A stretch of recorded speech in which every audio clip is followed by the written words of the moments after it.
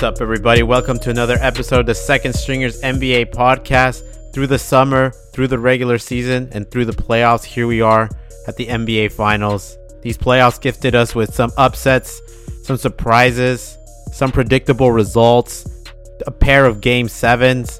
But at the end, here we are, Warriors versus Cavaliers. What is your reaction to this, Sean? Man, yeah, it did give us all this. The predictable outcome you mentioned. This is it. It all happened the way we thought it would, and it's going to continue to do that. But we can get more into that later. Those conference finals games were awesome. I'm just stoked to be a basketball fan right now, and it's all good, man. I'm feeling good. I'm ready for this NBA Finals to start. I am as well. Those pair of Game 7s were definitely a gift from the basketball gods to us fans and players. Those were great games, and we'll break those down. But first, I want to rewind back to the summertime because it was a big summer for the NBA offseason. We had a lot of superstars exchanging conferences and going to different teams. Trades that seemed horrible but actually ended up being pretty good. Thinking Indiana Pacers and Victor Oladipo. A disgruntled star got sent to OKC to form a big three there. Minnesota got their NBA superstar veteran that they needed. But through it all, there was only one player right now out of all those trades that occurred during that summer that is actually headed to the NBA Finals. Just one alone. Can you guess who that player is, Sean? So, yeah, I saw the question in the notes, and I've been low-key thinking about it for like the last half hour. And even kind of like having this extra time to think about it, I can't think of who it could be, because in the Kyrie trade you had Jay Crowder and Isaiah Thomas, who would be on the Cavs, but neither of them are on the Cavs. And then all those other blockbuster trades that happened were not involving either of these teams. I don't even know. Is it what? Who is even traded? I don't know. It's got to be like... All right, do you fold? I fold, dude. I have no idea. It's a man by the name of Ante Zizic. What? He's on the team? He's still on the Cavaliers. He was in that Kyrie Irving trade, and he was the only one that was not blown up by the Woj bomb and shipped somewhere else. He remained a Cavalier, and as a result... He's on the team? He's still on the roster, and as a result, out of all the movement that occurred, he's the only one that ended up going to the NBA Finals right now. Wow. Well played. I completely forgot that he was even part of that trade. And he might be a big asset. You never know. Maybe Tyronn Lue will throw him out there big asset. and wrestle with some of these Warriors. I mean, desperate times might call for desperate measures, right? No. Not that desperate. Man, yeah. Has he even played this season at all? I mean, he's played this season garbage time, I'd have to assume. I don't think we've seen him in the playoffs at all, considering just... There's no way. They've needed every little ounce of talent they could possibly put on the floor this playoff run. But anyways, we'll break that down a little bit further later. But first, let's start with the weirdest story that's going around the NBA right now. And this is regarding general manager of the 76ers, Brian Colangelo, and his Twitter fiasco. At least Twitter is just blowing up everywhere about the NBA. That started with Kevin Durant, and now it's infecting even general managers. Did you get a chance to check this out, Sean? What is your first reaction to all this? Utter confusion. I mean, I don't know if this is like over my head or anything. I mean, the only Twitter account I have is our old Dwight Chocolate Twitter account. That's what I use to check Twitter. We have like 2 followers. But I read the Ringer article about it that got posted this morning and just exploded. Well, I mean, I didn't read the whole thing. It was really long. It just goes into detail about this like Sherlock Holmes style like investigation into Brian Colangelo's Twitter accounts and what could possibly be 5 fake or maybe 4 fake accounts that he's been using to criticize NBA players, but also build his own image up and diss on other people and kind of get his own opinion out there without it being him.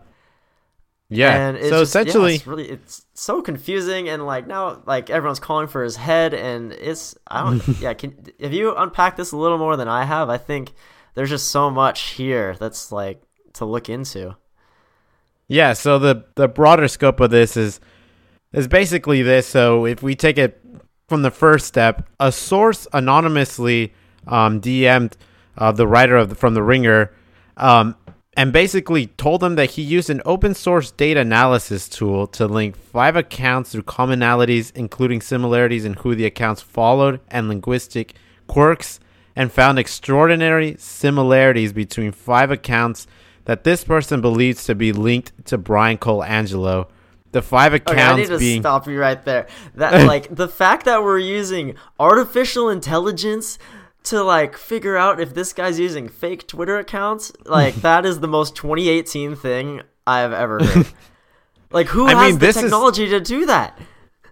Apparently this guy. So the guy who actually did this linking, we don't know who he is. The writer just of The Ringer, I forget his name. I don't have his name, but basically he wrote this story because he has long been a proponent against Bryan Colangelo, and this person knew that, so he felt that he would be the person that would actually write the story. And his name is Ben Detrick, the writer from The Ringer. He was DM'd by this anonymous source who I guess has this software or this open source data analysis tool, as he calls it, to sort of find these linkage between all these Twitter accounts to see if there's maybe somebody's ghost Twitter account. I don't know if that's actually what he does. But anyway, somehow he came to the conclusion that these 5 accounts all seem have extraordinary similarities, that they have to be Bryan Colangelo's. And he basically DM'd Ben here from The Ringer, and he went into depth and wrote it out and did his own investigation to see if this is true or not. And basically the 5 accounts are Eric Jr., Honest Abe, Enough Unknown Sources, Still Balling, and Philly 1, 2, 3, 4, 5, 6, 7, which has been confirmed by the 76ers to be Bryan Colangelo's Twitter account that he uses to sort of just keep up to speed with what's going on in the whole Twitter world. And that one's not really too much under fire. The ones that are really under fire is more the Eric Jr., Honest Abe, and Still Balling. These are the accounts that have actually actively tweeted back at beat reporters, tweeted back at fans, criticizing NBA players, Joel Embiid, Jahlil Okafor, Nerlens Noel, debated against people who have called him out, and sort of almost come to his own defense. Has also sort of called out some of the rumors going around about why Jahlil Okafor wasn't being traded back when he was a disgruntled player, asking for a trade. Also kind of talking about the whole situation that was going on with Markelle Fultz. And then the interesting thing here is also how he would directly tweet at reporters and ask and push them to investigate different angles about these players. For example, Markelle Fultz, he made a push that they investigate his longtime friend / trainer who, and according to his tweets, messed with his shot and forced him to sort of do these drills where he would lay on the ground and shoot the ball. So if this is true, it could have huge implications in the case that he's sort of breaking trust with his players and his staff members and really his PR team as a whole, on basically the whole 76ers organization. Yeah. I remember in the article, the thing that was the most like damning evidence, I think, was from an Eric Jr. tweet. Is someone like dissed on a picture of Colangelo and made fun of his collar, like his shirt collar. And it's like, What other person besides yourself would care if someone was dissing on your shirt collar? Yeah. And so now the question is it could be him, but it could also be his wife's Twitter. Is like what the latest like kind of cop out would be for him, is like, who's gonna care what your collar looks like? It's gonna be you, or is it gonna be your wife? Because she's like, oh no, my husband looks great, you know? Yeah. And so it's possible. That's really like his only out at this point, is to out his own wife, which would be I don't even know if that might be worse. Like, I mean, at this point, he's straight up denying it outside of the Philly 1, 2, 3, 4, 5, 6, 7 account. But honestly, that account is the least damaging. It's Eric Jr., Honest Abe, and Still Ball on the accounts that have actually actively maybe even broken HIPAA rules because some of them have talked about some of the injuries that some of his own players have had. Do we think that like is the reason that he's doing this is because of like some sort of ego thing? Like, it's gotta be. He just can't stand people talking about like bad things about him or like his team or whatever, and like how Sam Hinkie's like a genius and like he feels like he can make a difference or like change people's minds with some like dummy Twitter account that probably isn't very popular in the first place. Like, I don't understand why he would do this unless he was just a complete weirdo. Well, that's the thing. It seems like there's no clear motive outside of just using it to actively defend himself or actively persuade people to take different angles on certain things that he can't say publicly as himself. He tries to he wants to do it in a ghost way, which is why they call it ghost Twitter profiles. Yeah. Sort of try to tip off people to take different angles on things that are not so solely pointed at him. And it goes back to an ego thing. He's out there trying to defend his ego almost in the same way that Kevin Durant was doing. And we forget, true. I guess these people are human. They also want to go out there and defend themselves. And another interesting point about these Twitter accounts that I forgot to mention is all of them follow the University of Chicago and various University of Chicago basketball players, which is where his son plays basketball. So it's either these are like Coangelo super fans, right? Or it's him. It's so that makes it really odd. And like, what are the chances that a very, very strong 76ers fan also wants to follow a bunch of Canadian basketball players and follow the University of Chicago basketball? Yeah, man, if these guys are such big fans of Coangelo, Eric Jr., he's got to stand up for him right now, man. This is not the time to disappear, Eric. You got to come out here and defend your boy right now. Like, where is he at? Where's he at? He's nowhere. I guess the thing here, the next question would be, if you were in this man's shoes, what do you do? Do you continue to deny this, or do you just come out within an explanation? Or maybe he is being honest. Maybe there is an extraordinary chance that there are 5 Twitter accounts that don't have many followers and just kind of actively like our big basketball team and are extraordinary 76er fans. I feel like what's happening right now, like, it seems like you don't write a giant article like that and like go through all this evidence and post it for it not to be true. Like, the Ringer is a very reputable source, and I respect them a lot. And I feel like the only reason he's denying it is because he has no idea what to do. Like, say he comes out, the next reasonable step is that he has to step down as president. And at that point, he's out of a job. So he's trying to figure out some sort of way to get out of this, like any sort of loophole that he can think of. And him denying it is just prolonging the amount of time that this investigation takes until he can figure out like what he wants to do or like what he can do. Or he's going to come to the conclusion that he can't do anything. And then he's just going to have to resign and be okay with that. So I don't know. It's kind of just buying himself some time, I feel.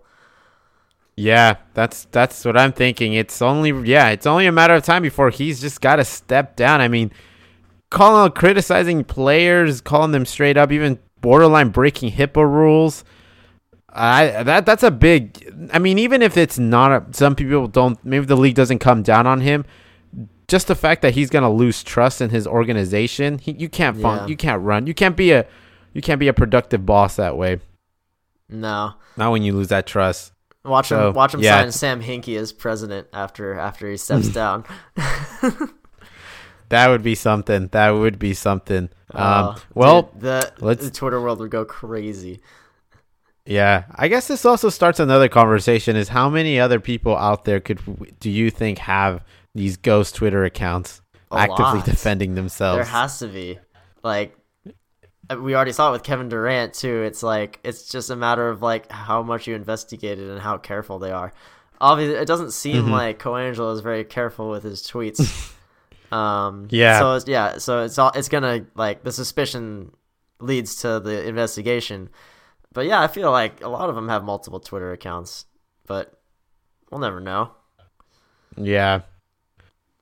Yeah. Oh, well. Well, maybe this anonymous source will continue to use his open source data analysis tool. Yeah, use his artificial intelligence technology to weed out old man's fake Twitter accounts. Yeah, we'll see. Anyways, how about this? The Orlando Magic got themselves a new coach in Steve Clifford for 4 years. Wow, they inked him for quite a while. I mean, we'll see how long he lasts with that 4 years. I mean, the Magic have had 5 coaches in the last 7 years, and I bet they were all on multi-year contracts too. Yeah. This Steve Clifford is the coach that Dwight Howard has actively come out and said he's one of his favorite coaches of all time. So maybe this is all being set up for a homecoming for Dwight Howard to retire for an Orlando Magic team. Oh, wow. That's so poetic. I can't believe I didn't think that. Yeah, Who knows? I don't even... Yeah, I like the idea, though. I think if Dwight Howard came back to the Magic, he'd probably become the all-star he used to be. When Steve Clifford was the assistant for the Magic under Stan Van Gundy for 5 years when Dwight Howard was there. He spent the last 5 seasons as coach of the Hornets. He just had back-to-back 36-46 record on the regular season. Not very great, but not really his fault. The team wasn't very good. Not that he's really inheriting much more with this Orlando Magic team. I mean, when you're looking at, you got to re-sign Aaron Gordon now as like your max guy, and Jonathan Isaac is like your guy of the future. That is just, I don't even know what I'd do with that. Like, I hope they give him some time to figure it out. I mean, if they expect him to just come in and make this a playoff team out of nowhere, they're going to be sorely disappointed. Oh yeah, even in the East, this team has no chance. I mean, it's up in the air what this team is even going to look like next year. Do they sign Aaron Gordon to a max deal? They're going to have to. I mean, maybe not a max, but like I could see him getting like a 4-year, $125 million deal or something stupid. Yeah, possibly. Anyways, the question would be, would he be among the club of these men right here? The first team, second team, and third team All-NBA players were named. The first team being LeBron James, no surprise, James Harden, Anthony Davis, Kevin Durant, but the biggest surprise of all is probably Damian Lillard being named point guard on the first team. What is your reaction to this?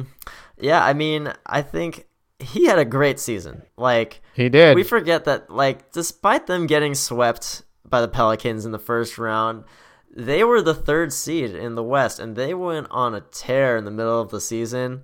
Damian Lillard was balling out. CJ McCollum was there, and the dude averaged, I think like 26, 27 points a game over the course of the season.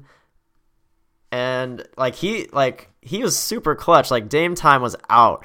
Like, I remember we were talking about Damian Lillard multiple weeks in a row, just like, wow, he's doing it big, and like, this is like, I would say that at some point I was like, if I had to make a shot in the clutch time, like, Damian Lillard might be my number one option because he was playing so well.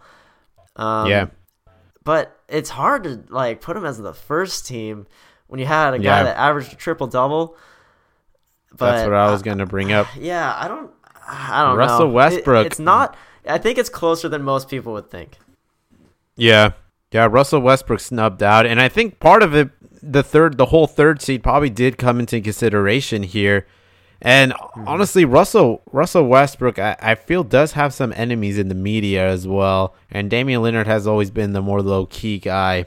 So maybe we got some little bit of favorite votes there. And probably it ended up being a lot closer than we think it was in terms of who got that last spot. But everything else kind of makes sense to me. Steph Curry, third team. You can make the argument he should have been first or second team. Definitely has the talent to do it, but he did miss all that, a good string of games in the middle of the season and as well as closer to the end there. So Karl Anthony Towns, Joel Embiid breaking into the second and third team there.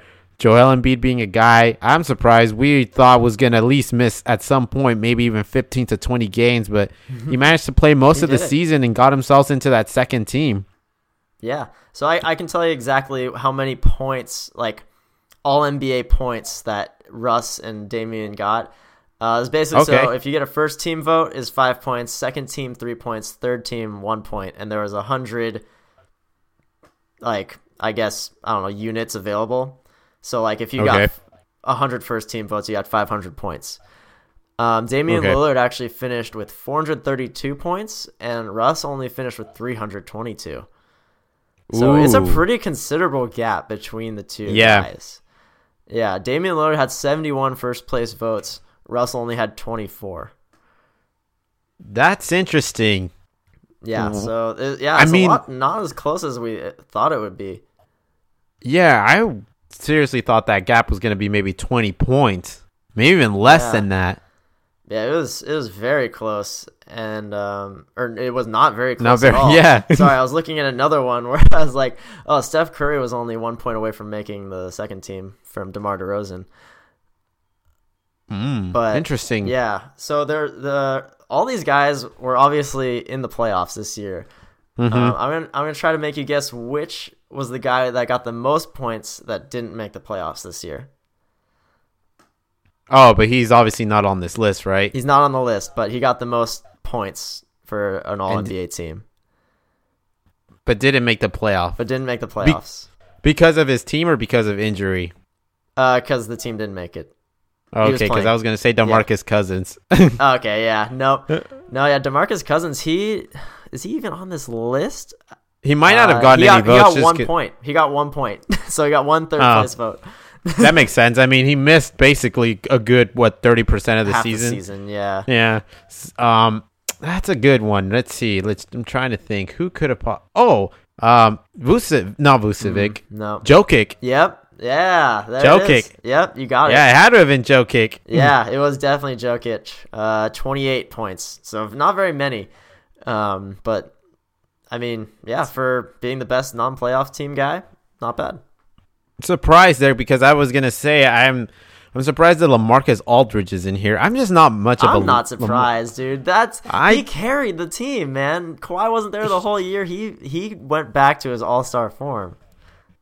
He did. He was an all-star. Jokic was not. Was he an all-star this year? I already forgot about that. I don't think so. No, he wasn't.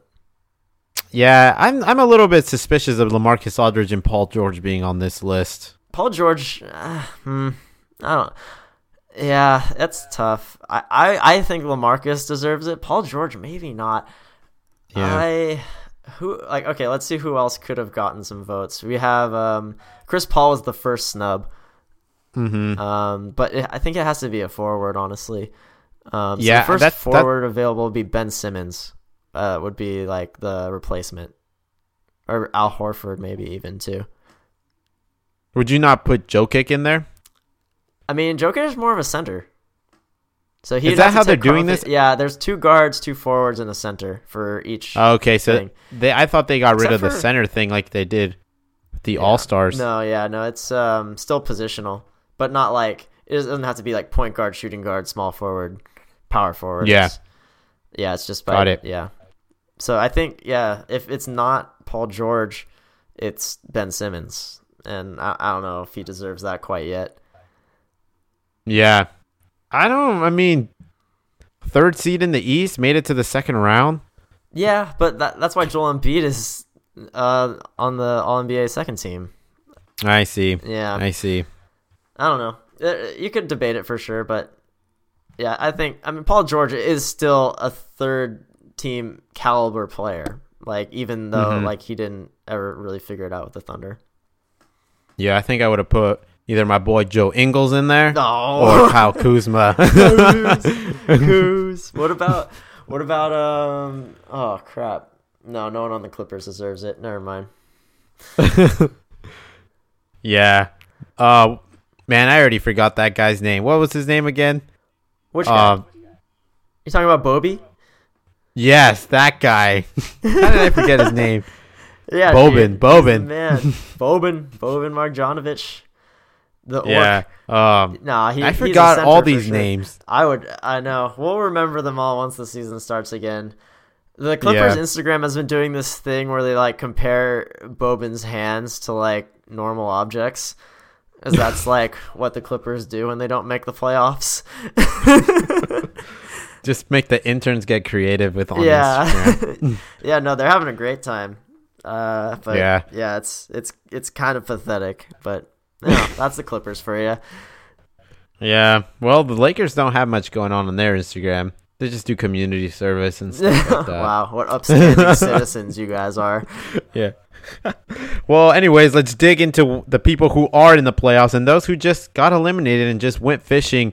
The first one was at Game 7 with the Cavaliers and the Celtics, and the Cavaliers come out on top to take that Eastern Conference title.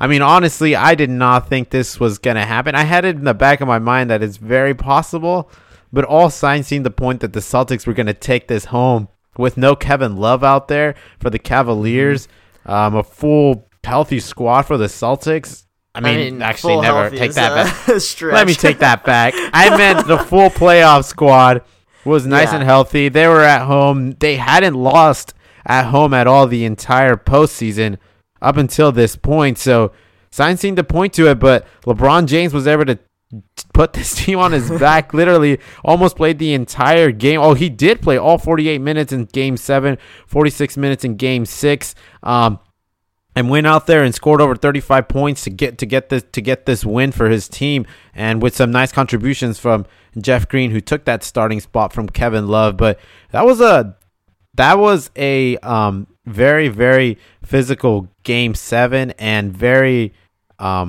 nasty basketball, I want to say. Very little low scoring. I think both teams were still in the 50s like midway through the third quarter. Yeah, it was very low scoring, very gritty. Had the Game 7 energy that you want to see, and it was finally close. Like this series, this whole series is like just a blowout one way or the other. There have been no lead changes like ever, but this was finally the game where everyone just came to play and like gave it their all out there, even if they didn't have a good offensive night. The only reason that the Celtics did not win their final home game is because LeBron James in Game 7 is just stupid. Like if LeBron can somehow get the Warriors to Game 7, they'll win the series, but it's not going to happen. But that's just how good he is in Game 7, though. He manhandled that game.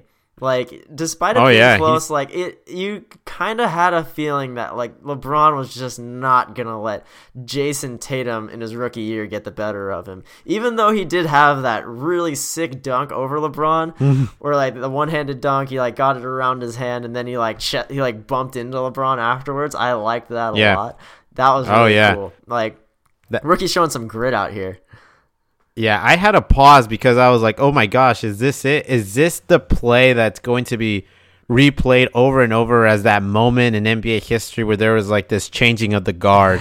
Because if you remember the Cavaliers, that dunk initiated a run for the Celtics, and it looked like they were going to come back and take the lead in this game after that. But obviously, LeBron James came back and responded instantly. Yeah, they responded instantly. But when that play happened, I was like, oh my God, this is it. This is the play that's going to be replayed as that changing of the guard the moment the Celtics looked like they were down and they came back, beat the Cavaliers, and went to the NBA Finals, and we never saw LeBron James in an NBA Final again. But that was not the case. But He's still the king, and long may he reign. Man, what did he put up? Like 35, 10, and 9, I think, this game. Mm-hmm. Or maybe more. He had like 15 rebounds. But he only had 9 assists because in the first half he only had 2 because his team was sucking so bad. He was hitting them for open shots all over the place, and they just couldn't hit anything. Like, this game should not have been as close as it was because the shooting was so atrocious. Yeah, that was the thing at the start. The Celtics, I mean, both teams were missing shots, and it was pretty evident that both sides were nervous and had some anxiety going. But, George Hill missed like a wide-open layup as well at some point in that first quarter. But then the Celtics figured things out. They went to their defense to Al Horford. They went down to Yeah, to Jason Tatum hit a shot, and it looked like this was slowly going to turn into a blowout for the Celtics, blowing out the Cavaliers. But LeBron James slowly chipped back away, and some people started hitting some shots. Tristan Thompson had some great offensive rebounds to give the Cavaliers some second chance opportunities. And then in that second half, Jaylen Brown and Terry Rozier were just nowhere to be seen. Jaylen Brown going 5 for 15 with only 13 points and 6 rebounds. Terry Rozier 4 points after averaging 16 points this entire postseason. They needed them to be big. Yeah. Yeah, it's funny because Terry Rozier was a home player the entire playoffs. Like, he'd only played well at home. And then he played really well in Game 6 on the road. It was really the only Celtic that was playing well in that game. And then in Game 7, he just totally disappears. I don't know what happened to him. I guess it is just youth and inexperience is what you can chalk this up to. The Celtics didn't have a guy that could close the game. Like, they played really well through 3 quarters, and like, in their defense, like, they just never been in this moment before, but that's really what the difference was. Like, Jason Tatum, rookie, Jaylen Brown, second year, was not the guy last year either. He had Isaiah Thomas there. Terry Rozier just coming up into that starting role. None of these guys knew how to close a Game 7, and there is an art to it. I think there is a certain way you have to play, like, I don't know, some sort of mentality maybe. I don't know. I'm sure you can ask LeBron. LeBron's the guy that would understand this better than anybody. But yeah, no Kyrie, no Hayward. You need the star power to close out these types of, like, intense playoff games, and they just didn't have it this year. And that's really all it came down to. And they threw everything they had at the Cavs, and I think I'd be really proud of myself still if I was the Celtics, even getting this close, given everything that happened. Yeah, I kind of figured at the end of the day that was going to come back. They just don't have the offensive weapons. Not that the Cavaliers have either, outside of just LeBron James. Like, he's such an outlier. He's just such an outlier on that team and the Celtics team. So, yeah, I mean, it really did come down to his contributions and his ability to just get baskets and put guys in the right positions. And we got to also give some credit to Jeff Green's defense and Tristan Thompson also making it tough for Al Horford. I mean, Tristan Thompson was a guy who we almost thought we weren't going to see in the playoffs at all. Then Tyronn Lue just decided to flip the coin on him and give him some minutes. And slowly but surely, he's been able to find his groove again and was great in this series and played his best game to par, I think, in terms of the effort and the energy he brought out there in Game 7. Yeah, definitely. I think it was huge. It was a huge resurgence for Tristan Thompson. That is such a big thing for them. He has all the playoff experience. He's been here with LeBron all these years. And Larry Nance he doesn't know what he's doing yet. Like, you can't put Larry Nance in over Tristan Thompson when this much is on the line. And hopefully Larry Nance figures it out. He's a talented young player, and he was playing well in the regular season, but this is the big leagues right now, and you can't be trying to figure it out when you're trying to go for an NBA Finals. But on the Celtics side, they're going fishing, but man, do they look so good next year, man. You have a team that just made it through to almost the NBA Finals, like, so close. And what happens if you add 2 All-Stars to this team next year? Whew. Egos clash and the whole team falls apart. Yeah, Gordon Hayward's giant ego just destroys this team from the inside. Yeah, there's gonna be some questions definitely, and some acceptance of roles here, mainly on the side of Terry Rozier. It's interesting to see what Marcus Smart is willing to do with his new role and where he falls, as well as Jaylen Brown. And even Jason Tatum. These guys are really talented, and it'd be interesting to see how they react to the whole situation. That Kyrie Irving, Gordon Hayward, they're going to be playing 35 minutes a game, and it's definitely going to cut at the role that they had this year. Are they going to play 35 minutes a game? That's the plan, right? This is like when the Warriors. The Warriors have 4 All-Star players. Who are the Celtics are going to have 4 All-Star caliber players next year. And you don't think Brad Stevens is going to make this work? There's just no way. There's no way this does not work. They were playing with Kyrie Irving for most of the regular season, and they were kicking ass. True. And they were on their way to like 60 wins before he got hurt. Yeah. I mean, it's just an acceptance of roles. Like, is Jaylen Brown going to be willing to accept because he could potentially be the guy coming off the bench there. It's either going to be him or Jason Tatum. No, if Gordon, because starting lineup, dude: Kyrie Irving, Gordon Hayward, Jason Tatum, Jaylen Brown, Al Horford. That's it. Do you go with that? No. Who says no? That's a small lineup. Kinda, but like, so. I think that was their plan going into the season. Is that this was going to be the lineup that closed the season for them? Once they got Jason Tatum like assimilated into the NBA world, this is the lineup, man. It's going to work. The Warriors play small ball all the time. They have their Hamptons lineup where Kevin Durant's the tall guy on the floor, the big guy, like Draymond Green plays center. Yeah, but those guys are so much better shooters than Jason Tatum and Jaylen Brown. I mean, you got... They're all playmakers. I don't know. They're all playmakers. It'll be Gordon interesting. Hayward's the shooter. He is the shooter. Kyrie Irving's a good shooter. Mm-hmm. I mean, and they're not bad shooters. Tatum and Brown aren't bad shooters. Like, they can all score from different parts of the floor. They're not the same caliber as Curry and Klay Thompson and Durant, obviously, but they're way younger, and they can run a lot harder, I think. I don't know. They're going to get beat up down low. Who cares? We'll see. Who cares? I don't see that. I can see the team. I can see them closing with that lineup. I can't see them running with these starters, though. They're going to have to keep a Markieff Morris type guy there. No, dude. At the 4. You throw all those guys on. I mean, maybe you can put, or is it Marcus Morris? I think it's Marcus Morris. Marcus Morris. It's hard to keep track of him, but oh yeah, maybe for certain games you play him at power forward if it's like a big lineup. You can put in Marcus Morris over Jaylen Brown. Whatever. I think that's totally fine. I don't think Jaylen Brown's gonna be humiliated. Like, oh, you're not playing me against like a 6'10" power forward. Like, what is this? Yeah. I don't think. And then Marcus Smart, he's going to be put in whatever situation, and he's going to be fine with it. Like, this guy's just a team player. He's gritty. He's in there for the toughness and just to give you whatever he needs to give you. Like, I think Marcus Smart's a great player for the Celtics. And if Terry Rozier is upset playing second fiddle to Kyrie Irving, then you need to get this man out of here. Like, that's a terrible attitude. It's Kyrie Irving we're talking about. Yeah. Well, yeah. And, I mean, they got a good squad next year. They do. How long that stays together, we'll see. But it's going to be interesting. I'm not next year. Yeah, all the contracts are locked in except for Greg Monroe, Aaron Baines, and Shane Larkin. Yeah. I'm not willing to jump on the train, though, of saying this is a team we're going to see in consecutive finals moving forward.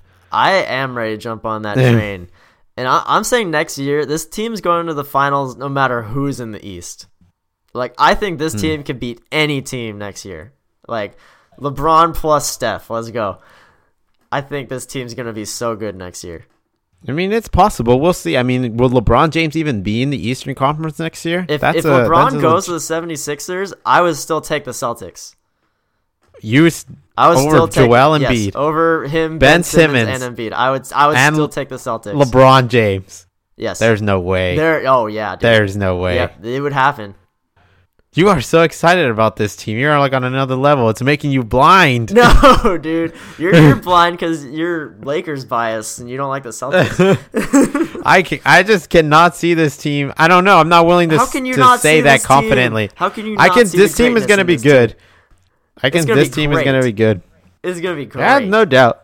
No doubt. Yeah, second round Eastern Conference. I'm not willing to say they'll be consecutive NBA finals. Man. They just went past the second round without their 2 All-Stars, man. You're going to tell me they're only going to make the second round next year? I don't know, man. I have my doubts in how this whole thing is going to function. And I mean, I'm not willing to say the Eastern Conference is going to be completely just wide open next year either. Who knows what moves are going to be made? I mean, and then there's questions about. Do you know who Brad Stevens is, man? Has this man not proven to you he can do no wrong? Yeah. Well, he's not 6'8", 250 pounds, and can suit 6'9", up. 250 pounds. I've heard Stephen A. say it enough times. I remember LeBron's exact height and weight. Yeah. Anyways, we'll see how that unfolds for those guys. They're gonna be good, no doubt. But I mean, I remember there being an OKC team that we all were pretty confident we were going to see a matchup between them and the Miami Heat. Dude. Billy Donovan, man. Billy Donovan. Carmelo Anthony, man. I wasn't even sure about Carmelo Anthony when that trade happened. Anyways, let's move on to the series. The series that was actually a lot more weighing on, I think. The Warriors. Yeah, the NBA Finals was this. The Warriors and the Houston Rockets. And somehow the Warriors, all luck, get all formulated on their side, and they walked away with a 4-3 win in that Game 7 in Houston. Pretty interesting. We were gifted with a pair of Game 7s, and also both road teams ended up coming on top. The Rockets were so close. They had that lead up until the third quarter, where they just shot an abysmal 1 for 21 in the second half, including missing 27 straight three-pointers in that Game 7. They got outscored by 18 in the third quarter. Steph Curry went off for 14 points in that third quarter. Everything just fell apart in that third quarter, and they never seemed to come back. I mean, the blame can go either way. Chris Paul missing that game, obviously. Yeah. The ref calls that were being called there, or the lack of calls for the Houston Rockets. The missing 3-pointers, or maybe some guys just straight up choked. I don't want to say that because I feel like that's a poor man's excuse, but you could point to maybe Trevor Ariza choking. Yeah, I mean, for 12. It's an excuse, but hey, that's a very reasonable excuse. He did choke. That is a very valid reason to say that you lost. Yeah. I mean, I will say Trevor Ariza choked, but I think James Harden put together a good effort out there. But nonetheless, I think the Warriors were just the better team, and I am just I've never been a fan of Mike D'Antoni, and yet again, he comes up short, and I think he will continue to come up short because this game proved the flaws in his system, and his stubborn ways is you live and die by the three, and he wasn't willing to change things up, and this team literally died by the three-pointer. Every three they shot just resulted in either a fast break opportunity for the Warriors or easy offense for them. They literally just never really even forced the Warriors to figure, because their offense was looking horrible that first half. Turnovers. Klay Thompson was out for most of it because he got those quick 3 fouls. And then their shooting, their dry spell and from 3-point just basically made this whole game so much easier for the Warriors. And Mike D'Antoni had no single point in the game. Felt like he needed to adjust the team plan to get this game back under control. Yeah, I mean, Mike D'Antoni stated after Game 1, the Rockets don't change their game plan for anything. They have one game plan, and if it doesn't work, it doesn't work. Okay, let me think about what player I need to talk about first. I need to talk about Ryan Anderson. I need to Game 7. Oh my gosh. What Ryan Anderson played 8 minutes. It felt like an eternity. I don't know why this guy was out there. He let himself get switched onto Steph Curry every play. Literally and every he fouled. play. And he fouled him, or Steph Curry would just drive and make a layup or make a 3. And on one play, I even saw Ryan Anderson just start to guard Steph Curry. He's like, might as well get a head start on this. I'm just going to get blown by again. I cannot understand why he was even in there for a minute if this is what was going to happen. When this series started, I said, will we even see Ryan Anderson at any point during this series? We shouldn't have. We really shouldn't have.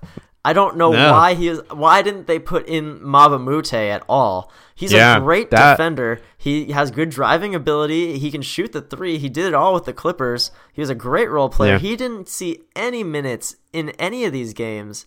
but you have Ryan Anderson out here just losing your team the game. Yeah. Oh, I just didn't understand. He didn't even score any points. Why are you there? And then, okay, yeah. Trevor Ariza. Let's move on to Trevor Ariza. I mean, do you want to say something about Ryan Anderson, though, too? I just wanted to say, to his defense, I don't think he should have even been given the hope that he was going to play in this series at all. Yeah. I thought he was basically useless as soon as I knew they were matching up with the Warriors. I mean, can't do anything out there. Yeah, who's the guard? I just didn't Ryan Anderson. Yeah, Boban Monte, I'm surprised he didn't see any minutes. I mean, Joe Johnson, I don't know why he didn't see. I mean, we're not even talking like 15 minutes, like just 10 minutes. Give your Rockets team a little bit of a breather. Don't just play 6 guys throughout the course of the game. And ultimately, I think that's what came back and bit them, is the lack of legs in that second half of the game. The three-point shot, say what you want analytics-wise, it makes sense, I guess, but in the game, really, if you're playing a game of basketball, 3-point shot, it's a low percentage shot, and it takes it can take a lot of amount of energy to shoot it, especially if you're trying to shoot it 12 times or 10 times in a game, or as a team, you're shooting 40 of them. Yeah, but the crazy thing was they just choked. Like, a lot of those threes were open, like wide open, like. And they just bricked them. Like, some of them didn't even hit the rim. I see it hit the other side of the backboard, and just like Eric Gordon shot. Yeah, the Eric Gordon shot. It's like, how are they missing this badly? Like, this is a good shooting team. Then they honestly choked. I mean, I didn't even remember Trevor Ariza was playing in this game. He did nothing. Like, this might be worst performance of the year award right here. Like, we had some bad ones over the course of the regular season. This might be the worst. Like, 0 for 12 shooting, 0 of 9 3-pointers, no free throws, no points in 41 minutes. And this is Trevor Ariza. This is not a scrub. This is not a rookie. This is a bona fide NBA veteran who's been here before. He's been in this at this level. He's been an NBA champion. Yeah. And you're going to tell me that you just completely disappear. That is ridiculous. I don't understand it at all. I forgot he was playing. Yeah. I mean, I won't take the choking angle. I just think this team really just ran out of gas. I think they were gasping for air out there, and that's why they couldn't hit these. Yep. You know what? I will take that back. There probably was a combination of choking, because there were some wide open shots, but most of it, I think, just had to do with this team just running out of gas, and Mike D'Antoni just not. He should have switched things up. I mean, why was Eric Gordon not driving the ball? Why was James Harden not driving the ball? Why were they not going for some mid-range shots? Try to get something easier going towards the basket. I mean, there's a reason why Trevor Ariza shot 0 free throws in this game, and the Rockets couldn't have asked for a better script for them. Klay Thompson was not there the entire first half. The Warriors finished the game with 16 turnovers, with most of those coming in the first half. The Rockets finished with only 12. So the Warriors were having a horrendous game to start things off. I mean, Steve Kerr basically skipped that quarter interview thing they do on TV. Right, yeah. Because he knew what was on the line, and it was very real that the Rockets could have walked away with a win. It just kind of sucks that they went down this way. Yeah, they had such a good chance, up 11 going into halftime. You're like, wow, could this actually happen? But at that point, it still felt even for some stupid reason. Rockets being up 11 means that it's a 50-50 game. Warriors being up 11 at half means the game is over, which is just ridiculous. But I agree, man. Like, D'Antoni, really, the weakness was there. You have a man in Chris Paul that plays 40-plus minutes for you on a normal game, and you don't replace him with anyone on the bench. You don't bring in anyone. You bring in Ryan Anderson for a few minutes. That's your strategy. Yeah. That is so bad. I can't understand it at all. Like, how are you going to make up for him? The Cavs made up for Kevin Love being out by giving Jeff Green more minutes. What do you do when your all-star player goes out? Nothing at all. Yeah. It just didn't make any sense, and you could just tell that the Rockets were just so spent, and that's probably why they didn't drive so much, is they're just so tired. and they had no one Right. spelling them at all. No, they don't spend as much money on their bodies as LeBron James does, so they can't handle that amount of game time. Yeah, what a contrast here. And I mean, I hate to say this because I don't want to say James Harden should have been like LeBron James. Like LeBron James played 46 minutes in that game 7 and was basically going after it the entire time, both on defense and offense. And James Harden was actually trying on defense in this game, as he did in game 6 as well. So that was surprising. But we see the contrast there. LeBron James, with 40 minutes still in his body, he's still hitting dagger threes, driving the ball, playing hard defense, going after, blocking Terry Rozier, chasing down Terry Rozier when he was what looked to be a wide open dunk. James Harden on the other end though turns the ball over, misses the wide 3-pointer, can't make the pass, and it sucks. But we basically saw in Boston, we saw a superhuman take over Game 7. In back in Houston, James Harden was simply just human, I think. Yeah. And here's something else about James Harden. It was pretty apparent that the refereeing was pretty terrible for this game. Yeah. It was not very good. They were letting them play, but I feel like as an NBA player, you have to adapt to that.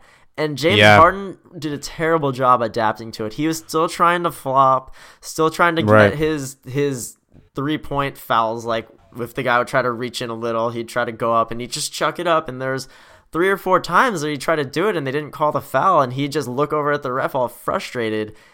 At that point, at some point you have to realize, I'm not going to get these calls. I cannot go for the foul. I have to just try to make a shot, Yeah. And exactly. Yeah. If I'm the potential probable MVP, I have to figure out a way out of this situation. And he never really did. Yeah, and the worst part about it is both of those plays resulted in a fast break point for the Warriors on the other end. Exactly, yeah. So it was a swing of points there, and I can see it is extremely frustrating to me as a fan, and I'm sure it is as a player, is that the calls that you get in the regular season, you don't get in the playoffs, and then let alone in a game 7, you don't get those calls even more. And it can be frustrating, I can see that, but I guess it is what it is. I don't know if the NBA will ever do anything about that. I don't think so. It is frustrating, and I guess at the end of the day, that's what you have to do as a player. Is you have to adjust. Yep, man. Yeah, there you go. But congratulations, Warriors. Is that what we're gonna say at the end of all this? We've been talking about all the Rocket stuff this whole time. I mean, but. Yeah, good job, Warriors. I guess you did it. Yeah. I guess the big question here, if we're going to sit on hypotheticals, is if CP3 wins, or if CP3 was healthy, would they have walked away with the win? That's a definite maybe. Yeah, this Warriors team is just so good. So this is what I observed at the start of this Game 7 is it was pretty clear that the Rockets...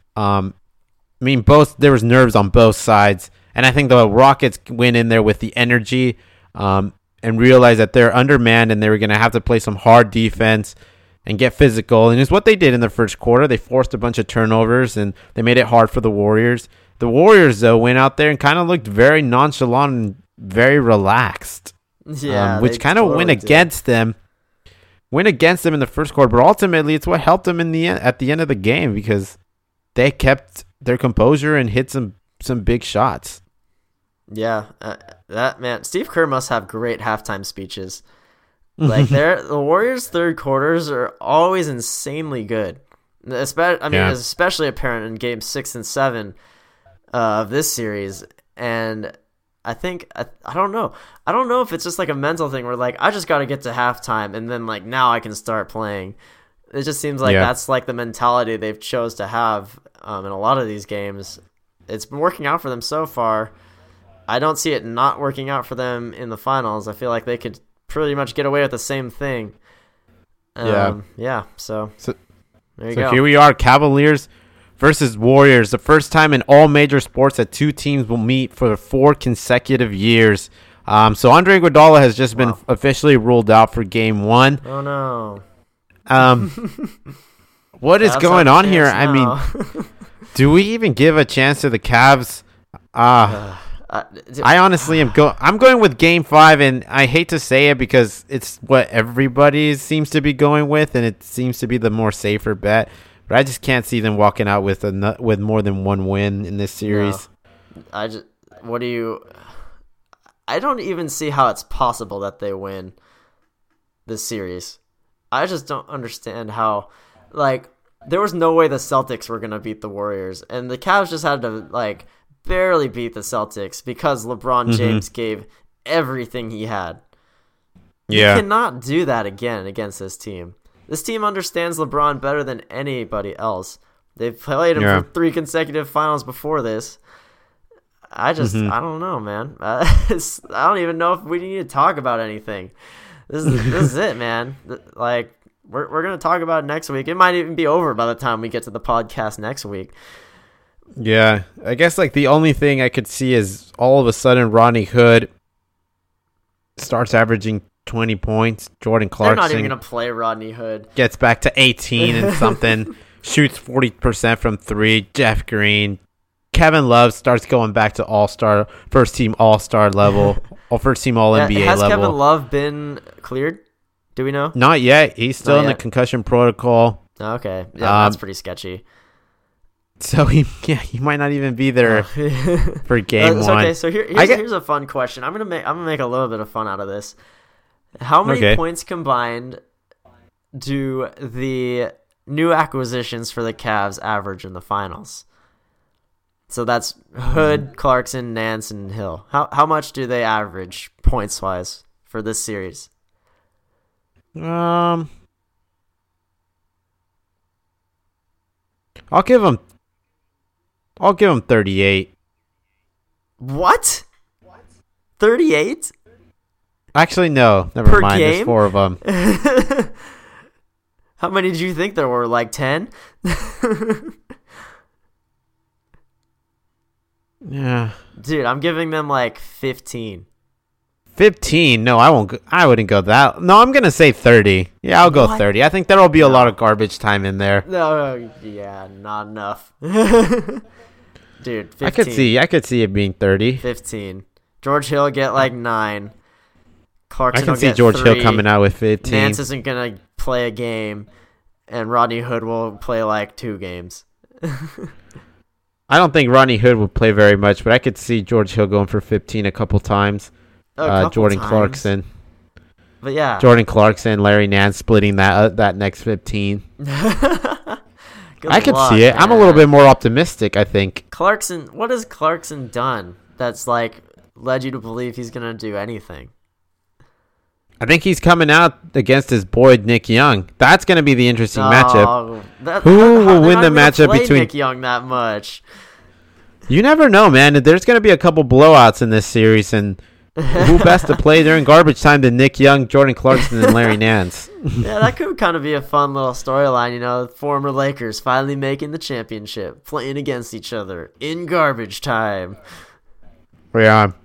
I kind of just want this series to just kind of give us at least 2 good games, and then let's just kind of end it, and let's get into free agency, because I think that's where things are going to get interesting. Free agency was so fun last year when we started this off. That was fun. I'm excited to do that again. Yeah. Do we think LeBron averages a triple-double this finals? Not sure. I don't even know, I wonder what he's thinking. Like, is he even, does he come out full throttle game 1? They get blown out by 25? Does he even, still try? I don't think he comes out full throttle game 1. He usually uses that as, a scouting game. Not that he really needs it against the Warriors. He did it against the Celtics. What's changed? He didn't really do anything game 1 against the Celtics. So I feel like it'll be the same thing. Yeah, the real reason is that in game 1 against the Celtics, he came out playing good. The rest of the team played awful, and they got blown out pretty. Yeah. He decided pretty early on in the second quarter, it seemed, that he just did not think this team was going to even walk away with the win. I'll save my energy for game 7 when he's in game 1. What do you think the margin is in game one? Warriors win, and how much? Warriors by 18. 18. I don't know why it's really specific, but That is a specific number. that's what I'm going with. I think I'm gonna go with 25. Yeah, that's reasonable. This is sad, man. This is such a sputter to the end of the year. We're like, those conference finals were so good. Yeah, I wonder if LeBron James goes for that triple double, if he can walk away as the NBA Finals MVP. No, he did it. He had a triple double average last year, and he didn't get NBA Finals MVP. You have to be on the you have to be on the winning team to be the Finals MVP. Not if LeBron James averages a triple double. They might just completely change the rule just for him. They wouldn't. They would not. He did it. I'm pretty sure he did it last year. Huh. Yeah. Maybe. No, it didn't. Yeah, okay. It wasn't even close. Didn't. Yeah. A lot of people were saying. I remember a lot of people were saying he should be Finals MVP because he is clearly the best player on the court. But yeah, it doesn't matter. It's like the real MVP thing. It's like the wins are what matters. That's why James Harden's going to win it. Otherwise, it should be LeBron. Yeah. Here's an interesting question. So LeBron James is probably the best player in this series. Where's Kevin Love? Is he the sixth best player in this series? Ooh, man, I maybe seventh. He might be the seventh. Maybe put the whole Warriors starting lineup if you're putting Andre Iguodala in. I don't know about that. I would say six. LeBron, Durant, Fine. Curry, Thompson, Green, and then Love. You can give him 6 for the benefit of the doubt. I don't know. What a matchup here. I just have I have nothing to say about this, man. You know what? Let's get to this final thought, yeah? Yeah, let's close this off. Yeah. I don't know if you've seen this video of Kyle Kuzma I've not. doing a really weird spoof of Play a Hater's Ball, which is a Chappelle Show thing. You can watch it. Oh, I haven't seen it. I'll watch it. I have it on right now. Yeah. Let me see your reaction to this.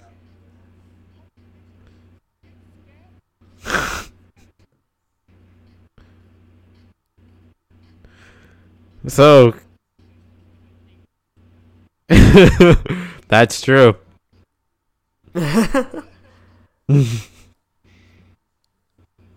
We'll post this in the description, of course, so you guys can watch it as well. I don't know if you want to, though.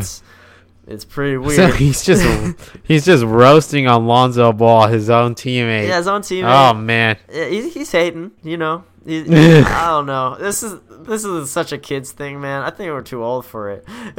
Yeah, this is what the kids do on Instagram. Lonzo's Ball's face looks like a slice of fried pepperoni pizza. Deep dish pepperoni pizza. Yeah. Yeah. Oh man. Anyways, all right. Thanks everybody for tuning in. Next week we'll be back at it with updates of perhaps some more interesting NBA Finals. Maybe we're both wrong and the Cavaliers actually win Game 1 and get a hot start off on this series, and we actually end up with a 6-game series or a 7-game NBA Final series. Who knows? Yeah, I think the Lakers are gonna sign Allen next year too. All right. Thanks everybody. Have a good week, everyone.